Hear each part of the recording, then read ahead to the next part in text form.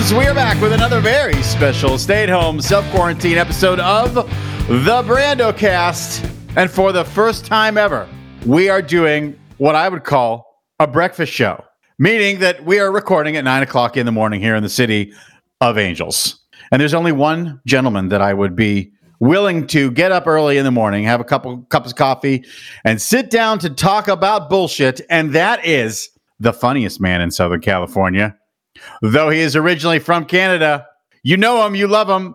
There might be a couple Rob Cohens in your life, but there's only one true Rob Cohen, and that is the Rob Cohen that I have on the Brandocast today. Good morning, sir. Good morning to you, Brendan. What an intro. How could we possibly top that? Should probably wrap the show. Well, great. It was great talking to you. Nice to meet you. Good luck with whatever you're working on right now. We might as well just add some music to this and we're done. Yeah, fire it up. I want to publicly thank Rob Cohen for coming on today with Jimmy Pardo level equipment. He's got a gorgeous mic. He's got a headset. And that is because I believe you are working on your own podcast right now, correct? I'm noodling something now that's in the early stages. Yeah, so it's still being figured out. But yes, I went on Amazon and purchased this equipment just to try it, and we'll see if it works. Early stages. Suffice to say, I think you sound better than me. Is that a Northwestern jersey that you're wearing? That is a Northwestern jersey. Go Cats. I'm wearing. Go Cats. Well, this is what I slept in last night. Yeah, that's cool. No, it's like just seeing the top of the N and the purple, I could right away. It's Northwestern. I'm a nerd, and for people who've listened to this podcast before, if there's a drinking game built around this show, I guarantee you it's, I went to Northwestern, so I was in Chicago, blah, blah, blah. Mm-hmm. Drink. Yeah, I know that campus very well. Oh, you do? Why? Well, my wife went there, but so I know the Rock that gets painted all the time, right on the campus. Mm-hmm. The Gary Marshall building, the TV building way in the back, on the lake, gets freezing there in the winter in Evanston, right? Mm-hmm. Amazing school. Okay, before I ask you about your wife going there, I just want to tell the kids that the Rock is this. It's literally a rock, but now it's probably 10,000 layers of paint. Mm-hmm. It was a rock that students started painting eons ago. It's a tradition. If you're in a fraternity or sorority, you got some dumb event, you take over the rock at night and you paint it and you put your stuff, you put the thing that you're promoting on the rock. Brendan Smith in the fall of 1986 painted a giant Van Halen and an Ozzy on the rock. So at least I can say that. Yeah, I would say the rock is probably 2 feet by 3 feet, and the layers of paint are like 50 feet by 40 feet. When I saw it was gold. Now, I don't want to date your wife, but I graduated in 1990, so she was there long after me, correct? She was there before you. She graduated before you did. I did not know that. Yeah, in the theater program. Which I was in, but if there were concerts going on, I was not in. Of course. But you guys had the Meow Show. You had... we're going to lose every listener during this part. It doesn't matter. What's that famous show that they do? There's the WAMU show, which is the musical show. And then there's the Meow Show, right, which is the improv show that every fucking heavy hitter in the world, every comedy heavy hitter that went to Northwestern was in the damn Meow Show. Yeah. Colbert, Seth Meyers, Anna Gasteyer. It's an endless sea of people. And it's the heartbreak of my life that I didn't get in that show as a senior. I will tell you, there were man tears that day when the cast list did not include Brendan Smith, even though I made it to final callbacks. So fuck you, whoever directed that show. Yep. Fuck you, Northwestern. I think Jill Kargerman directed that my senior year. Oh, she's a piece of shit. Yeah. Fuck you, Jill. Yeah. All right. On to more important things. Yes. How are you, sir? And what is going on in your life these days? I'm good. Weird times, but everybody is healthy. You and you're so sad that Trump lost, aren't you? You know what? As a Canadian, I'm so sad that our greatest source of entertainment is supposedly going away. But I do get texts and emails from my friends and relatives up there every day who can't believe what's happening, because here in the States, we forget we're just so numb to his bullshit and the whole administration's bullshit that it's normal to us. But they see it and it's like a yard sale. and they just can't believe what's happening. So it's a disaster, but happy he's going.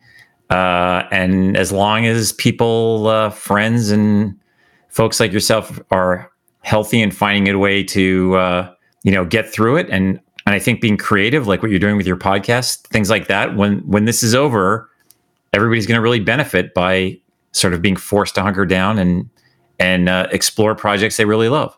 Well said. Thank you. I mean, this podcast has been an absolute lifesaver. It's so easy to get people from around the country because we can just sit here, via Zoom or via Squadcast or however we're doing these podcasts. But I honestly cannot wait to get into the situation where we're doing this in person. Of course. Because it's so fun and there's just a different way to play off each other in 3D. And I really, really miss that. So, that's all I got to say about that. When do you think your particular podcast that you are secretly working on will be launched out into the world? If all continues as has been continuing, hopefully January. Okay, great. Just want to get a couple more under my belt and then get some other elements done. But we'll see. It could just be a gigantic waste of time. Okay, well, I can't wait to do it. I know we're going to be able to record this soon. Yep. But in the meantime, I got you for the next 52 minutes. As much as you need. There's no clock. So what we're going to do this morning, because Mr. Cohen is from Canada, we are going to talk today about one of my god bands, the sound that flows through my brain at all periods of time. Yes, ladies and gentlemen, it's Rush, consisting of childhood buddies Geddy Lee, Alex Lifeson, and the greatest drummer of all time, Neil Peart. Formed in 1968 in Toronto, the band went through several early configurations until arriving at its final lineup when Peart replaced original drummer John Retzi in July of 1974, 2 weeks before the group's first tour of the United States. And on that tour, they opened for Uriah Heep and Manfred Mann. To date, Rush have released 19 studio albums in 5 different decades. The group has been awarded 24 gold, 14 platinum, and 3 multi-platinum albums. Hated for decades by rock critics, Rush have been cited as a major influence on tons of rock bands, including the Chili Peppers, Anthrax, the Foo Fighters, the Smashing Pumpkins, Jane's Addiction, Metallica, Queensryche, and even the goddamn Pixies. Rush was inducted into the Rock and Roll Hall of Fame in the year of our Lord, 2013. Okay, Rob Cohen, do you have any connection to Rush, the band? Well, I will say this. First of all, amazing intro. Absolutely correct. Pound for pound, in my opinion, the greatest rock band of our times. You cannot believe that 3 people made all that noise. 3 people. Incredible, kick-ass rock and roll. Just Neil on the drums. You can't believe that's one guy doing that. And for me, growing up in Canada, they were the band because they're from Canada. And we had other bands like Triumph and other really great kick-ass bands. But Rush is the cream of the crop. And they were so cool. And I know this is a longer answer than you wanted, but they blew the top of my head off when I remember as a small, skinny, persecuted Jewish boy in Calgary. When I first heard them, I couldn't believe it. It was like when I first saw SCTV or when I first saw Batman or the $6 Million Man. It's like I couldn't believe this was existing on the same planet that I was. And I've had the incredible privilege of meeting them twice and working with them on something. I can bore you about that later, but they are a powerhouse in every sense of the word. And the soundtrack of a lot of Canadians growing up, but absolutely my soundtrack would be, if it was 2 things, it would be SCTV sketches and Rush music. You're my brother from another mother. I mean, truly SCTV, because I was lucky because they played SCTV on the UHF channels in Pittsburgh in the late 70s. Like somehow they got a hold of those tapes and played it on channel 53 or whatever the fuck that was.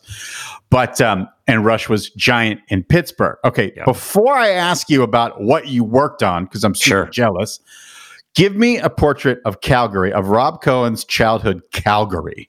Okay. Because Alex and Getty are from Willowdale in Toronto. Yep. I want to know about Calgary. Okay. Calgary is like a polite version of the American Old West. And it's like if Denver and Dallas or San Antonio mixed. And it's at the foothills of the Rocky Mountains. So it's gorgeous, endless prairies, beautiful. And when I was growing up, there was a very small town. It was about 200,000 people, but spread out over 42 square miles. So, big town. And it was an amazing place to grow up just because it was, we had the run of the place. You could stay out until late, and up there, it didn't get dark till 11 o'clock at night, especially in the summer. And you would just sort of run free. And loved it. You go to the lake in the summer, you go skiing in the winter, and it's like it has an Old West history. So there's the Calgary Stampede. I don't know if people know what that is, but it's the world's biggest rodeo and sort of midway state fair thing.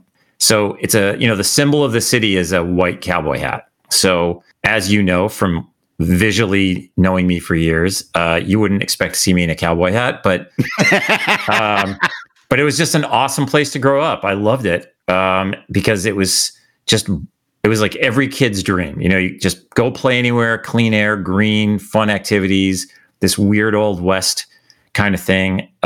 Great city on 2 rivers. Just a great town. Do you think that people in Calgary have sort of like a pride about being from Calgary versus, we're Canadian or we're Calgarians first and then we're Canadians because it's so different than Montreal and Toronto? Yeah. I mean, like every country, there's sort of your provincial mindset. In Canada, there's literally provincial mindset.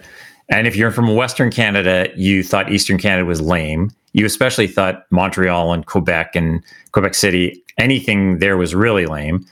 But then, of course, you have your internal struggles because Calgary hated Edmonton.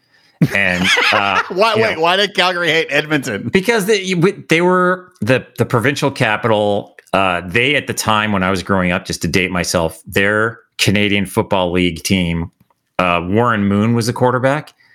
And they would kick ass all the time. They would win the Grey Cup, which is our version of the Super Bowl. And they were just we were the Chicago to their New York. That's how we went. Okay, fair enough. Yeah. Understood. It's just in Canada, there's so few big cities that whatever your identity is, you would really hang on to that. So ours was the Old West. And, Toronto's was basically the clean New York. So everybody just kind of hunkered down in their own little area. But yeah, it was just, plus when I was growing up, there was a huge oil boom in Calgary. So there was money just racing in. And, people that were hillbillies one day were the Beverly Hillbillies the next day. And it was crazy. But, it's always still feels like a small Midwestern town. Would you write a Calgary Hillbillies spec? I would not. But I think that, generally speaking, Canadians are introverts. And the extrovert part comes out when somebody says something about Canada, then a Canadian will challenge them. Or the thing that really drives Canadians crazy is if someone doesn't know a celebrity's from Canada, because then you will see their eyes go red and their voice goes up a couple octaves and it's like, Jim Carrey's from Canada. How do you not know that? So that is our kryptonite, is how do you not know Lorne Greene from Battlestar Galactica is Canadian? I bet I knew that in 1980 when I was in the Battlestar Galactica fan club. Oh, damn. Who else? What besides yourself? What other celebrities are from Calgary? Fay Ray from the original King Kong is from Calgary. I think 2 of the kids in the hall, I want to say Kevin and Bruce, I believe, are from Calgary. What other celebrities were born in Calgary? I'm running out of modern day celebs, but it's, there's a ton from other places, but as far as born and raised in Calgary, I would have to say those are the ones that pop into my head. It was a small town, it was a cowboy town. Yeah, understood, but you can't beat Fay Ray. So fuck off other cities and Canada. Yeah. Combining equal parts Genesis and Yes with Black Sabbath and Led Zeppelin, Rush released their self-titled debut album in 1974 which included their first rock radio hit, Working Man. This was a single that was arguably broken by DJ Donna Halper at WMMS in Cleveland. The band followed their debut LP with Fly By Night in 1975, and then Caress of Steel, also in 1975. Both of those albums featured Neil Peart songs, which are heavily influenced by his love of fantasy, science fiction, and even Ayn Rand. Oh, yeah. Okay, so let's get back to the thing that I put a pin in. Sure. Just make me angry. How did you work with Rush? Okay, well, I'll say I worked with them once, but I've met them twice. Okay. It was all in the last few years, so it was something that I'm still embracing mentally. I was putting together this documentary for many years called Being Canadian. And it was sort of a comedic road trip explanation of me trying to figure out what it really means to be Canadian. So we were very lucky to get all these incredible Canadians to do interviews. And I took a road trip across Canada. And the one thing we wanted more than anything was Rush. And I'm condensing a long story, but we had asked through their PR and the proper channels, and they were always busy or on tour. And it's one of those things like you just have to accept it's not going to happen because we were about to finish the film and it was just going to go away. So I was shooting something, I want to say on the Paramount lot, and I got a call from their publicist who said, "Are you available tomorrow between like 7 and 8? I was like, "Yeah, why?" And she goes, "They're going to be at the Hotel Bel Air. They have an hour. If you can get there and get your crew, you can interview them." And I was like, Fred Flintstone feet. Like, how do I do this?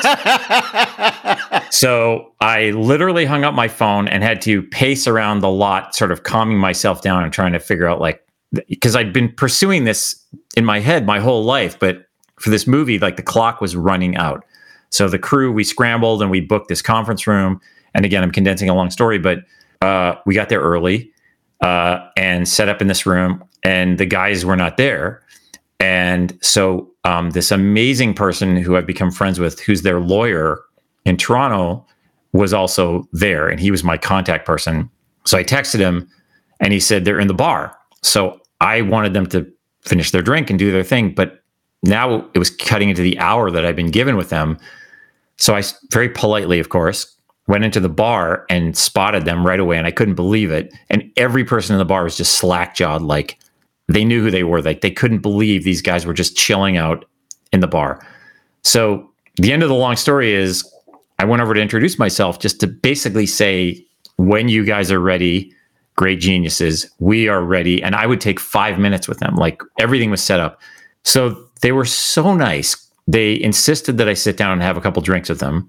The great part was I couldn't believe I was having some beers with Rush. But in my head, there was that clock. It's like, now the hour is 10 minutes. Now it's 5 minutes. My interview is basically going to be a still photo. And so we had a couple drinks, and the lawyer guy kept making this gesture, which I'll explain because it's audio. He was just like, "Just relax. It's going to work out. It's going to work out." So the end of the story is they said, "Hey, you want to go do the interview?" And I was like, "Yeah." And I was kind of hammered, which I thought was going to be bad. So I went to go pay for their drinks just to be polite, and they absolutely refused to accept it, but I'd already paid. So the very end of the story is we went to do the interview, and the first thing Neil said is like, "That was so cool of you to pay for our drinks. You have us as long as you want." And so we were in there for a couple hours, and they brought their dinner in there and they brought their food in. And it was myself and Colin and Megan, the crew, who are also Canadians, could not believe that we were sitting with these guys. They were so nice. And the one thing the lawyer whispered to me in the ear is like, "Don't act like a fan. Just act like you're having a conversation." So externally, I'm like, "Hey, so blah, blah, blah. Here's my question." And in my head, it's just like, "Holy shit." So it was trying to keep the veneer of cool. And Colin, who was our producer, is a drummer. He brought a drum head just as a maybe Neil would sign it. And Neil insisted upon signing it and personalizing it and talking about drums. And they were so nice. We took ridiculous photos of them with Canadian flags. They were hilarious.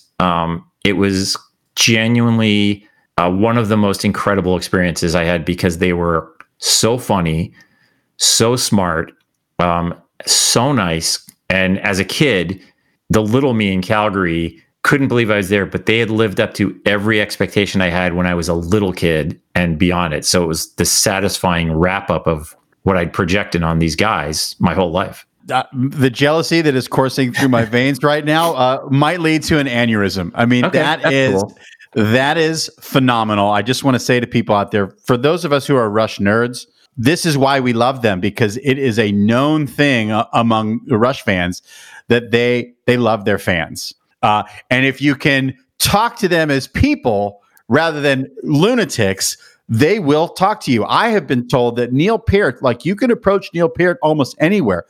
Don't talk about Rush. Talk about motorcycling. Talk about drumming technique. Talk about the wilderness. Hey, what back roads have you taken? And that guy will talk to you forever. Geddy and Alex, known to be amazing. Yeah. Let me just say this. My only personal experience with Rush, I have said something to them. I was at, they had a special screening of their phenomenal documentary, Beyond a Lighted Stage, at the ArcLight in Hollywood a couple years ago. And Alex and Geddy were there afterwards for a Q&A. I was the first person who got to ask a question. Wow. I think because I was wearing like a nerdy Rush baseball jersey, not just a concert tee, but a baseball jersey. And the first thing I said to them was I thanked them personally for coming to Albuquerque, New Mexico, as they did on every tour in the 80s. Because when I was a kid, I got to see them on the Moving Pictures tour, the Signals tour, the Grace Under Pressure, all those afterwards. And to come to a little town like Albuquerque, it was a fucking huge deal. And Rush were huge in Albuquerque. And I forget I know. I asked them a question about Ace Frehley because they toured with Kiss early on and became friends with the guys in Kiss, which doesn't make any sense. But I that's my only personal experience. God damn it, Rob Cohen. Don't you think that that's the approach with celebrities? You've been here a billion years. Celebrities are people, and they just want to be talked to as people, not worshipped. Well, some of them do, but the normal ones, you can have a conversation with anybody if you just approach them as real people. You know what I mean? Yeah, I agree with that generally. I mean, I've been fortunate enough through work, and you and I have socialized in some interesting circles at times. I think, yeah, they just they're hoping that you're not walking up like, man, I got to tell you that scene in whatever. I think it's if you sort of, it's an underhand pitch, but you're not, there's no ulterior motive. I think it's just a normal, relaxing conversation. And again, just getting back to Rush, even as I'm saying this to you now, because I knew you and I were going to be speaking, I found some photos of that interview session. And I can't believe that's me in the picture, because why would I ever be in a photograph with them that I didn't, cut out and take double-sided Scotch tape to like a psychopath? But they were so relaxing that, to their credit, because they've done a million interviews, and it was that natural situation, not even just being Canadian, but it's like, why do I deserve to be here talking to these guys? And that went out of my head because they were so nice and engaging.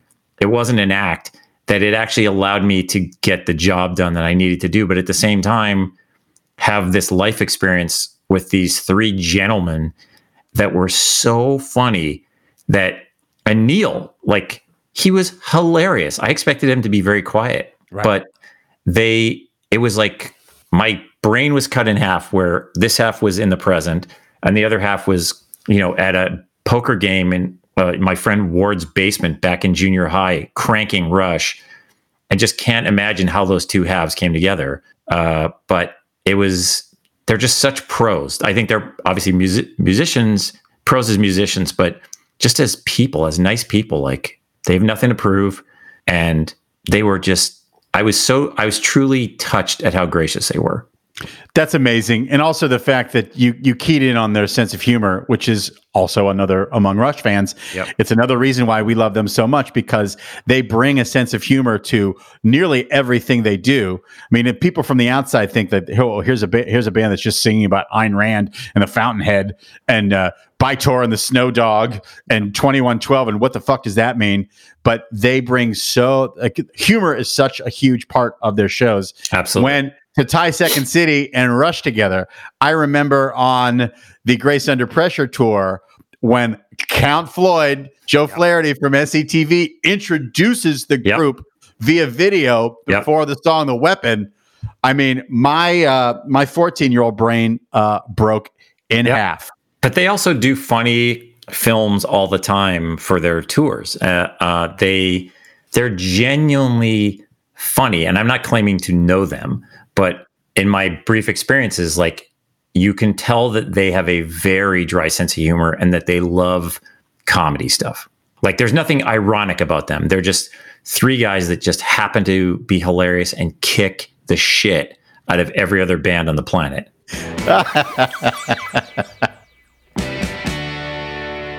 In the mid-'70s, album sales were light for Rush, and the band was seemingly left for dead by their label, Mercury Records. Still, they fought off pressure to write radio-friendly hits, and instead, the band focused on the creation of their seminal record, 2112, which opens with the 20-plus minute 2112 Overture. Released in April of 1976, 2112 was a major hit with fans, and Rush never looked back. The rest of the 70s saw constant touring and two more successful records for Rush, Farewell to Kings in 77 and Hemispheres in 1978. Both albums feature Rush's signature time changes, heavy prog rock elements, and Peart's fantasy themes. Can people see the doc? How can people see your doc, your Canadian doc? I mean, if they really want to have an overwhelming sense of nausea, they could find it multiple places. It's called Being Canadian. It came out 5 years ago, but it's still on Amazon, and you can download it. It's like Google Play, iTunes, all those places. It's shockingly still being watched in some places, but it was like a small homemade project. It was like a personal. We paid for it ourselves, and it took a couple years to make, but it's on iTunes and Amazon and all those other places. Now, you as a creative type, is that a project that you had been thinking about for most of your creative life, or was it something that sort of came to you later? It came to me later in the game because, down here in LA, there's a lot of other Canadian comedy writers and actors, and, you naturally just find one another.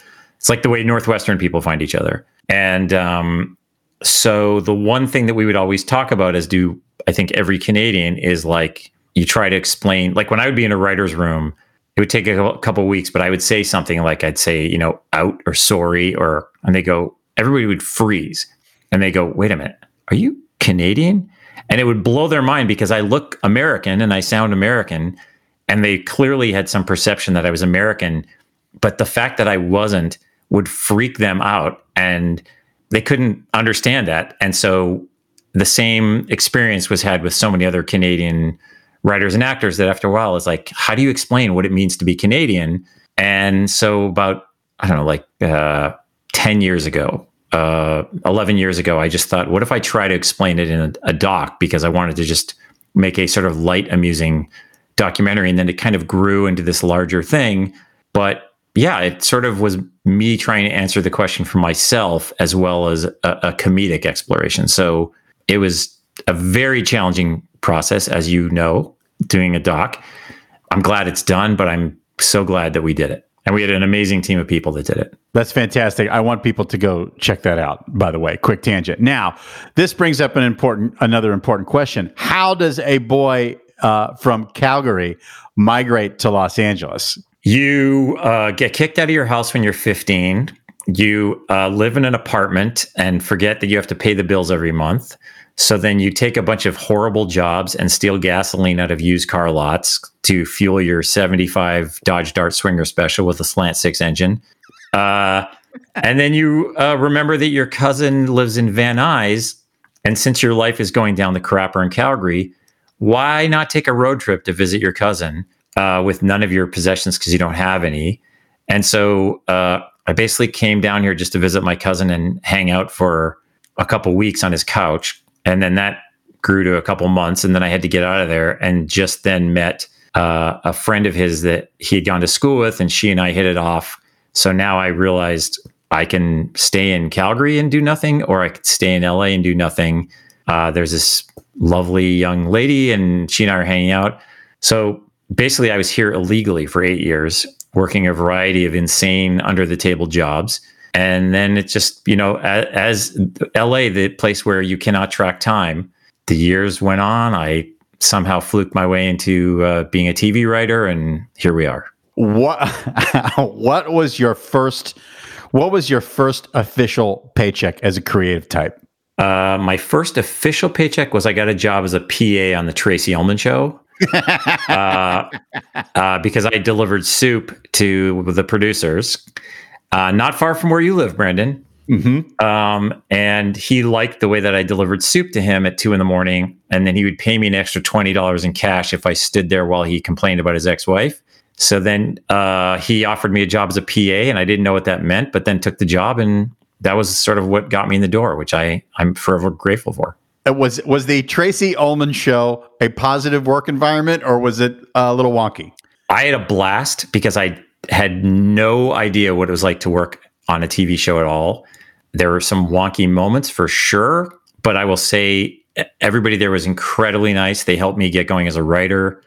There were some insane parties that will provide stories till the end of time. And Tracy was amazing. And I was there for 2.5 years as a PA. Amazing. So you had the mythical jump from the PA on the set who people like, and someone says, "Hey, why don't you take a swing at this?" Or do you have anything to read, Rob? I mean, did it kind of work out like that? No, it was the opposite because I am incompetent. I still to this day don't know how to type. I hunt and peck. So the very quick version of the story is my job was to clean up after the writers left. And one night they weren't leaving because they couldn't crack this joke. So like an idiot, I just scribbled down some jokes that I thought might be funny, but I was terrified to give them to them because I was sure I was going to get fired. And one of the guys came out of the writer's room to get something to drink. And I was like, look, I'm sorry, I don't mean to intrude, but maybe what about this? And he's like, yeah, I like this joke. So they used it. And I was thrilled because I got to go home early because they got to leave. And then that kind of happened a few more times, and I thought maybe I should try to learn what a script is. So I would go in at night and on the weekends and taught myself how to hand type and hand format scripts, hunting and pecking, and then wrote a sketch that I spent probably 3 months polishing because I was terrified, and it looked like a maniac. It was like a manifesto from some bomber. And one of the guys liked it, and they bought it for the show, which gave me, I think it was like $600. I'm sure I was ripped off. And then that led to me weirdly getting an agent. So I was represented by CAA, but still a PA getting their lunch. And so that's kind of how it happened. Does that even happen anymore? Can it happen that way anymore? I'm just grateful that it happened. And weird stuff happens that leads to other things. And again, that's why I'm so grateful to those guys. That is fucking amazing. In 1980, Rush strayed a little bit from their late 70s formula with the more FM-friendly album, Permanent Waves, which features 2 rock radio classics, Free Will and Spirit of the Radio. It's in 1981, though, that Rush achieves its true position in the pantheon of great arena acts with the album Moving Pictures, a record that many fans still cite as their favorite. Moving Pictures features the Rush classics Tom Sawyer, Limelight, YYZ, and Red Barchetta. And like I said, for 1981 Brendan Smith, God damn it, Tingley Coliseum in Albuquerque, New Mexico. Moving Pictures, Rush, forget it, it's over. So envious. Did you get to see Rush in the 80s, in the early days, or? No, the bummer is because I lived in Calgary, we didn't have we had McMahon Stadium, which is where the CFL team played, which is an outdoor arena. So they could only play there in the summer. But the problem was if they played in fucking Edmonton, they would skip Calgary usually because they'd already played Edmonton. So people from Calgary would drive to the bigger stadium in Edmonton. And then we had this really tiny building called the Corral, which used to be an animal corral and was too small. So I never saw them then. The only time that I've really seen them was their final show here in LA, like their final show. Yes. And was thrilled to be able to go see that show. But that was really it. That's amazing. Well, that final show, I was there with my brother, Ryan Smith, who I took to his first concert was me taking him to the Signals tour. Shout out to my brother, who's a colossal Rush nerd as well. But we didn't know that show at the Forum in 2015 was going to be the final Rush show ever. Yep. I think a lot of us were still holding out hope that there would be, and I'll get into this later about the history of Rush. I think we were all holding out hope that they would basically do a thing where they would play a couple shows in LA or a couple shows in New York or a couple shows in Toronto because Neil Peart was struggling with severe arthritis at the time. All right. I want to know, young Rob, he's in LA. Where's your first apartment after you have a couple pennies in your pocket? Where do you choose to live? My first apartment was on a street called Galt Street in Van Nuys, near where Farrell's Ice Cream Parlor used to be.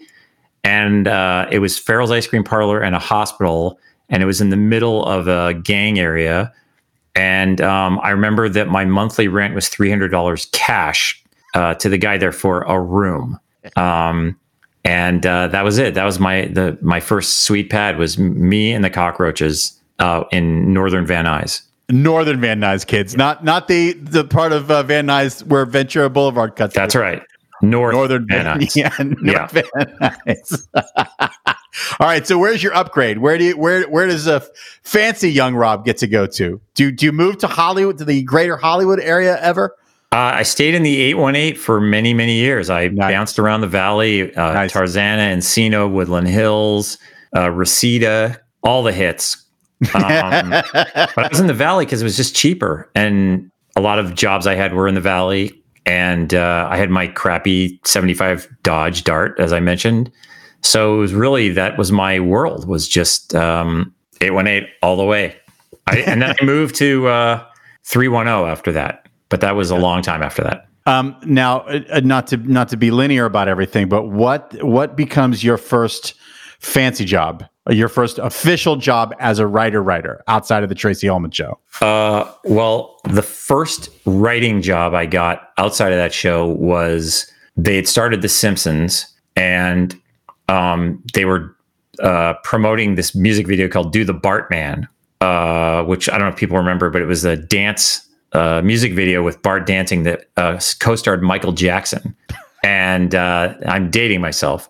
So the writers approached me and said, "Hey, do you want to write the intro for Bart that's going to be on MTV for the debut?" I'm actually 4 feet away from me to the left. I still have my copy of that paycheck. $400, not to brag. So I basically had to write the intro for the MTV world premiere of a music video starring Bart Simpson and Michael Jackson. That would be my first professional paycheck.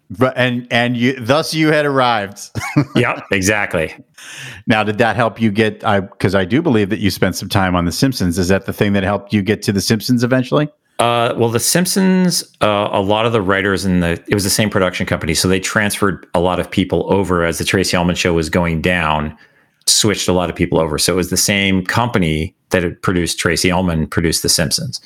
Oh, wait, am I dumb? Did the very original Simpsons shorts, were they featured on the Tracy Ullman show? That's where it started. Duh. It was the bumpers between the sketches. Oh, okay. And they were sort of primitive. I mean, the look, very primitive, right? Very. Oh, my God. Yeah. Can we just say, there's nothing like The Simpsons. It's been on since the 50s. I know. It's my brother's, he's a writer there. He's been there, I think, 17 years. Good God. But the show's been on 31 years, 32 years. It's ridiculous. Yeah, because I remember having a Bartman T-shirt. Yeah. In college. Yeah. It was a picture of Bartman. Yep. Bart in his little Batman outfit, or with the purple Batman outfit, or whatever that was. Yeah. And it said Bartman Cub Fan. Yep. Which was a play on Harry Carey's Cub Fan Budman thing. Yeah. Whatever. But not Steve Bartman. But not Steve Bartman. No, that was many years later. Got it. That was long after I left Chicago for me to come out to Los Angeles, to conquer Los Angeles with my incredible skills as a comedic actor. And a love maker. Which, of course, I achieved on a monolithic level. Brandon, let's talk about it. It's clearly bothering you. You are beloved. You are hilarious. I met you many, many, many, many years ago. You were greatly appreciated then, and you have some awesome people that you've worked with a million times. Yeah, you're a legend. And you and I met, I think, in the 90s, right?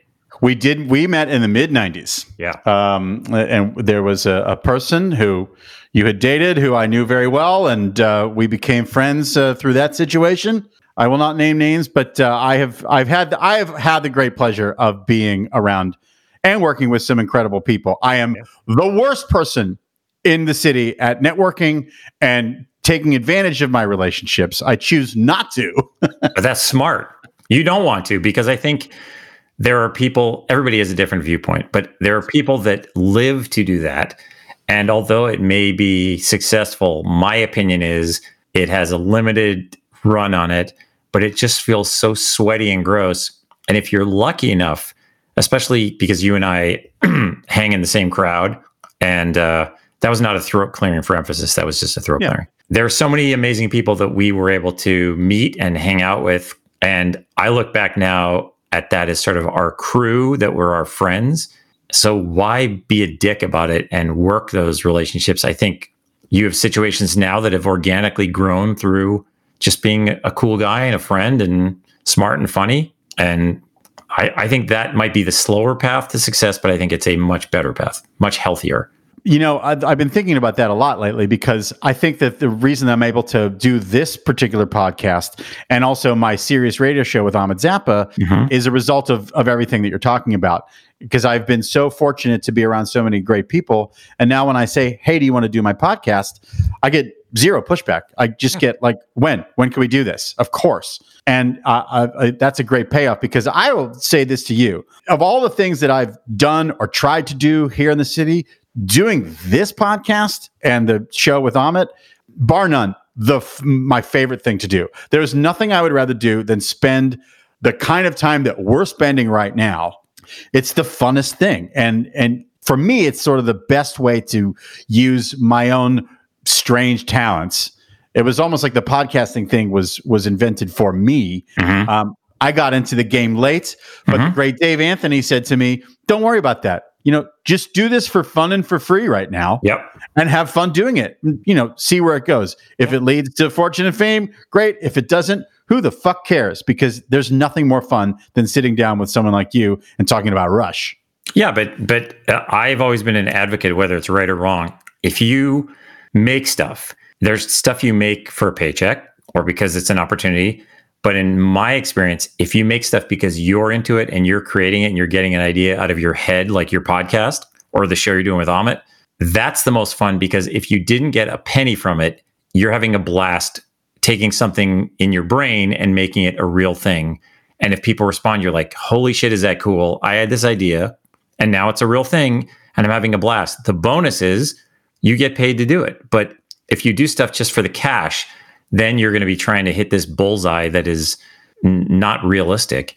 And that's why you're enjoying this so much. And I'm the same way. You know, there's the most fun jobs I've ever had have either been ones that friends of mine and I have done as a goof, or we did it for a reason other than cash.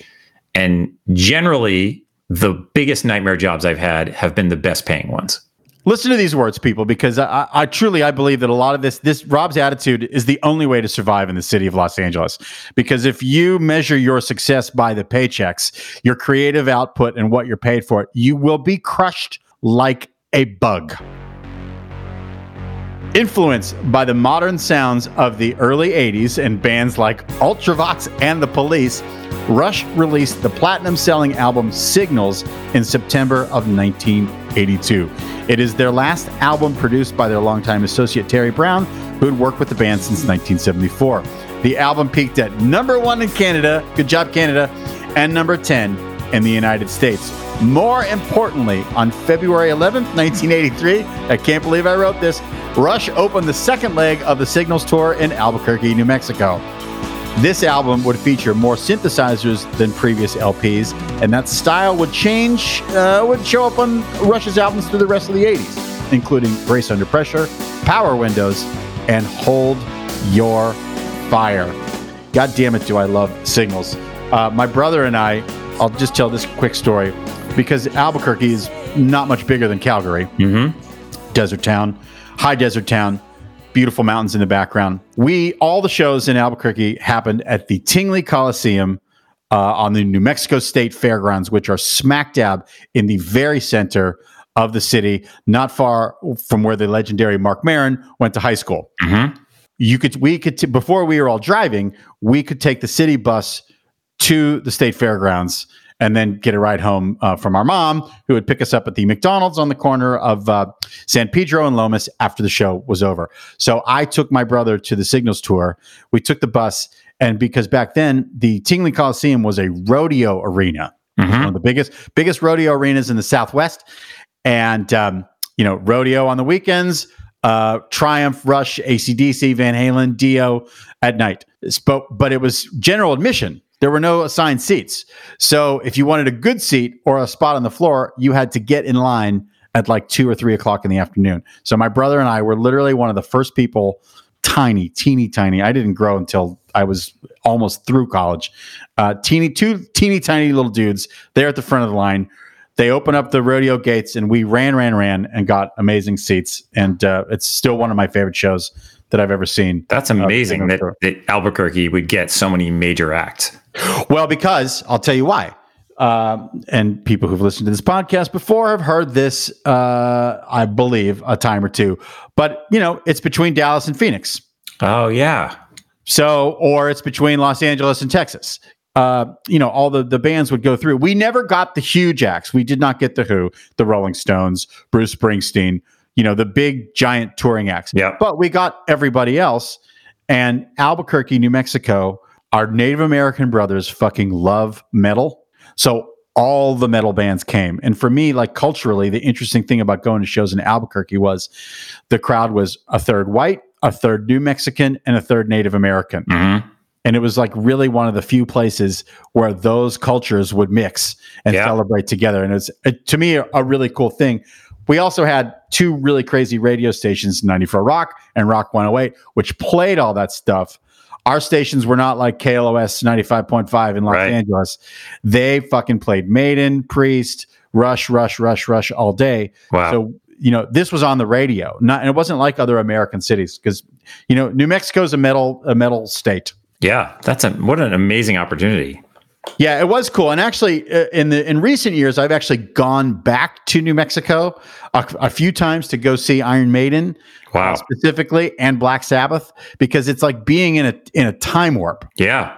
A couple years ago, for one of the Iron Maiden shows, I sat next to a family, a Native American family from one of the pueblos, like 2 hours outside of Albuquerque. And I got talking to the guy. He was there with his mom, who was in her 80s. Wow. He was my age.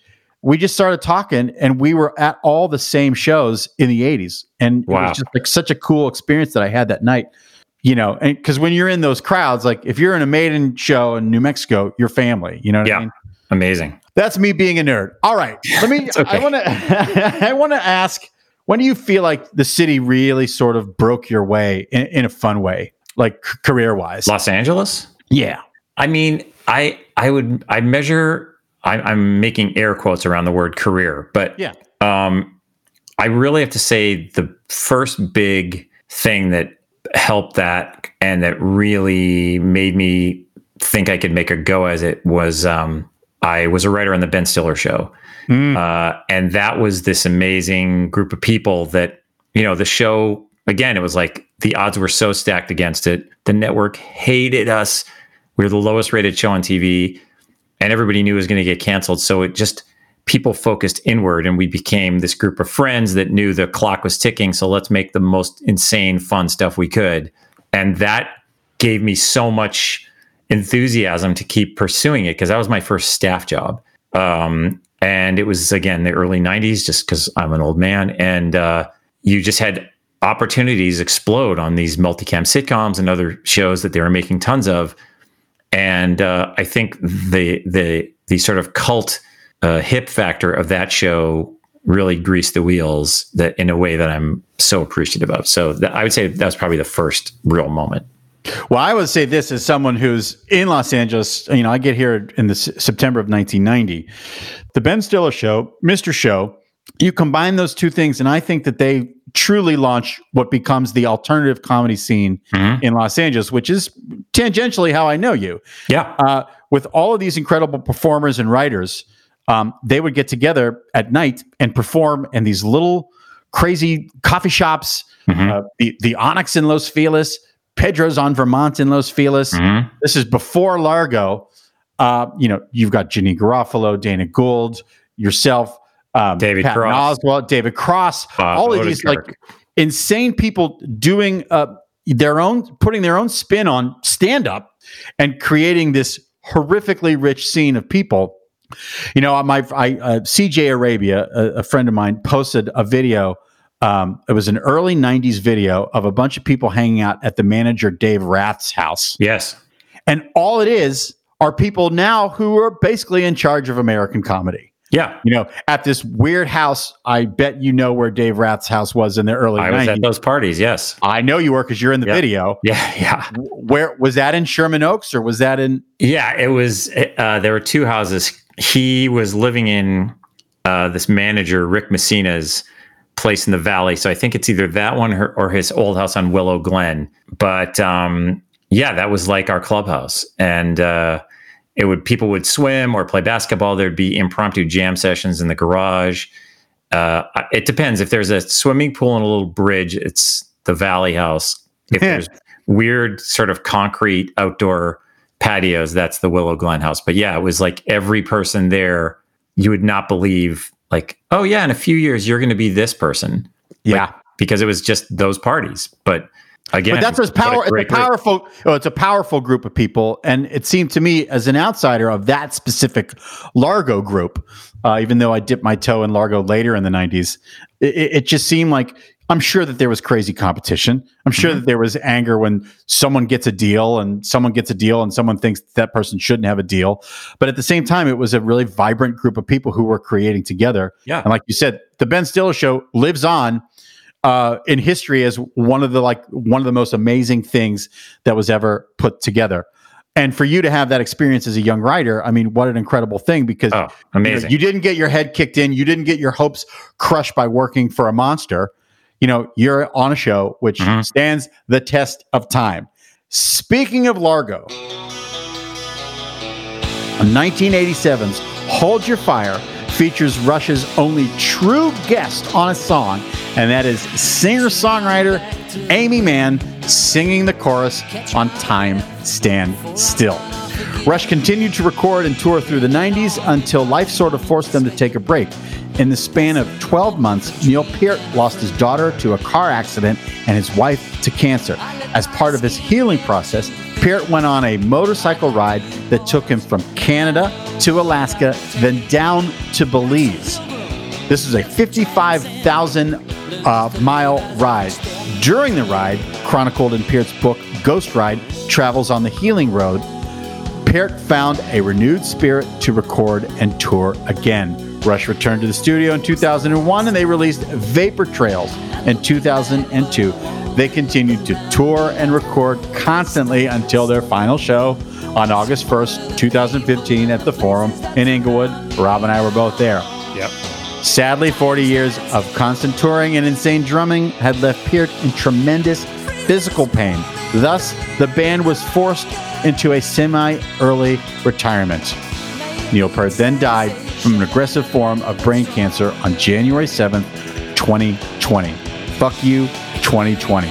The outpouring of emotions and tributes from artists around the globe showed the true reach of Peart's influence on rock and roll. I cried. I will admit that I cried. I cried on the day that Eddie Van Halen died. I cried on the day that Neil Peart died.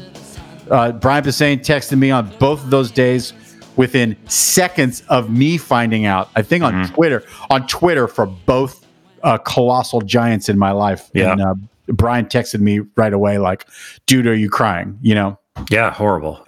Yeah, horrible. Fuck you, 2020. 2020 can eat a hot bag of dicks. Yet, hopefully there's light. I mean, truly, when we look back on this year, yeah, there's not been a year in my life, even with my parents' divorce in 1980, there's not been a year like 2020. So what are you doing to get through the madness?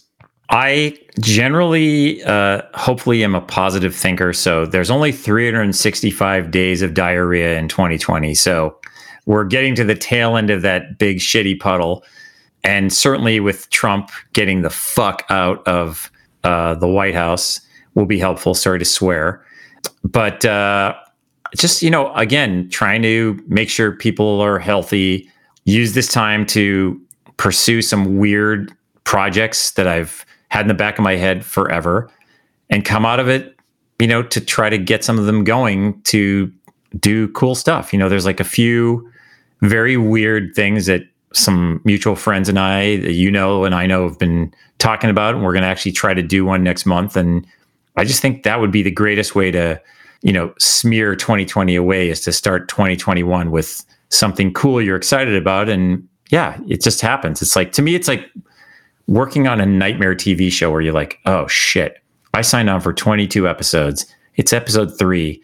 I can see the rest is going to be hellish, but I signed a contract, so I'm going to just smile my way through it. And that's literally the way that I've been approaching this, is like, just stay cool and it'll end. There'll be other problems, but it'll end. Yeah, the showrunner's an asshole, but by April, I'm out of here, right? Totally. Totally. Oh my God, Rob, we've been chatting for an hour and 2 minutes. There's no rush. No pun intended. As much as you need me, whatever you need. But it's been a pleasure. It's a great honor for me to do this with you. Again, this is how I want to spend my time doing that. Is there anything else that you want to promote out there as we wrap things up and round third base here? Here's what I would just say. In the business, it's called dovetailing.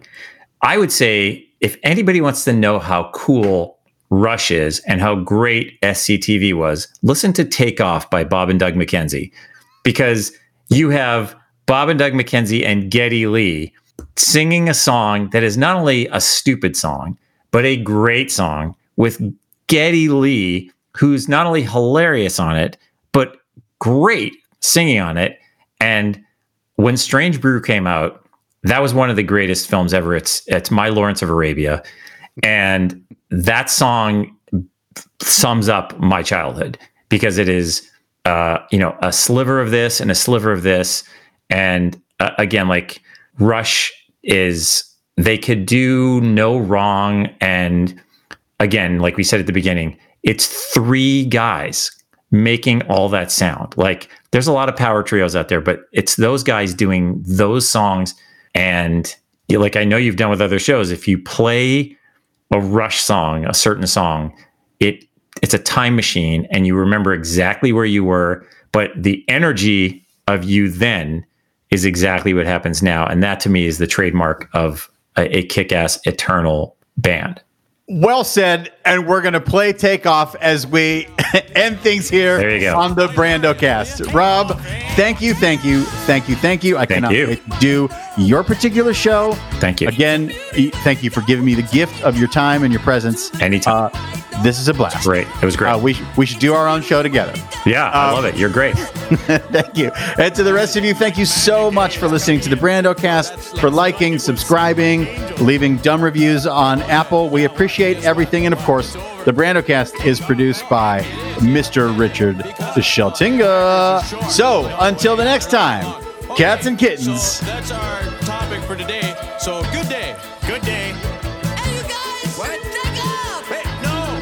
Hey, don't go! No, come back, eh? Look what you did. Everybody's going because of you. Come back. I won't let him do it again. Yeah, my fault was your fault. You're such a hoser. There's no way I'll ever do another record with you, hoser. Okay, that's fine. I'll do a solo.